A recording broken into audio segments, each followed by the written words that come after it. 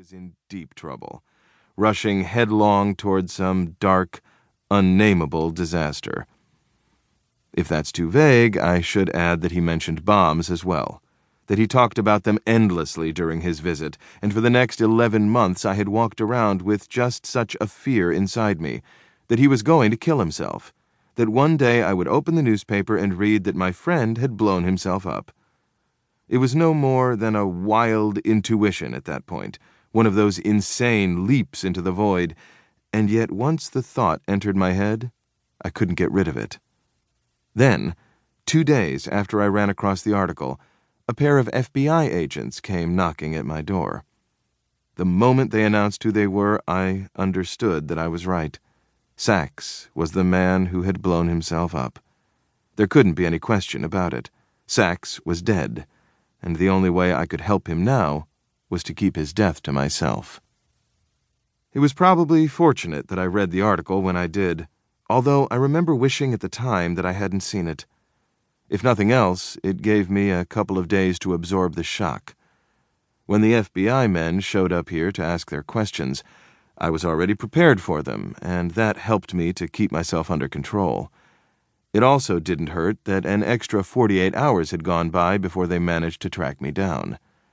Among the objects recovered from Sachs's wallet, it seems there was a slip of paper bearing my initials and telephone number.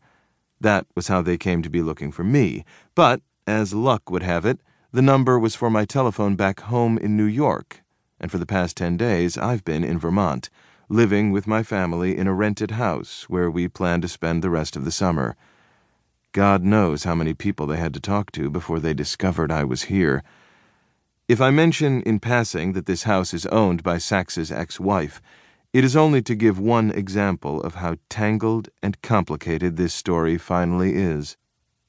I did my best to play dumb for them, to give away as little as I could. No, I said, I hadn't read the article in the paper. I didn't know anything about bombs or stolen cars or backcountry roads in Wisconsin. I was a writer, I said, a man who wrote novels for a living, and if they wanted to check into who I was, they could go right ahead. But it wasn't going to help them with their case. They'd only be wasting their time. Probably so, they said, but what about the slip of paper in the dead man's wallet? They weren't trying to accuse me of anything, but the fact that he'd been carrying around my telephone number seemed to prove there was a connection between us. I had to admit that, didn't I? Yes, I said, of course I did, but just because it looked like that didn't mean it was true. There were 1,000 ways that man could have gotten hold of my number. I had friends scattered all over the world, and any one of them could have passed it on to a stranger. Perhaps that stranger had passed it on to another stranger, who in turn had passed it on to yet another stranger.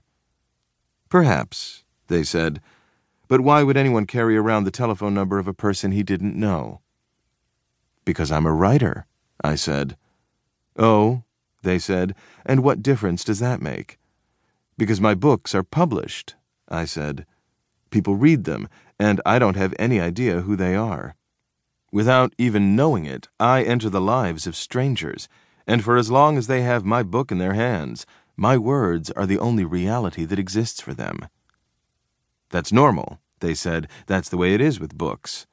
Yes, I said, that's the way it is, but sometimes these people turn out to be crazy. They read your book, and something about it strikes a chord deep in their soul. All of a sudden, they imagine that you belong to them, that you are the only friend they have in the world. To illustrate my point, I gave them several examples, all of them true, all of them taken directly from my own experience.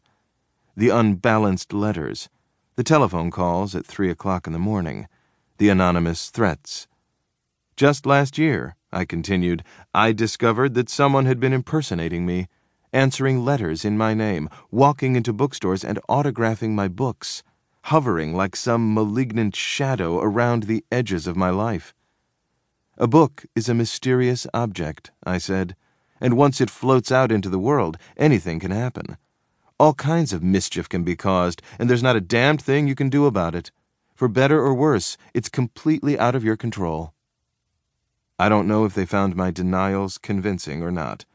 I tend to think not, but even if they didn't believe a word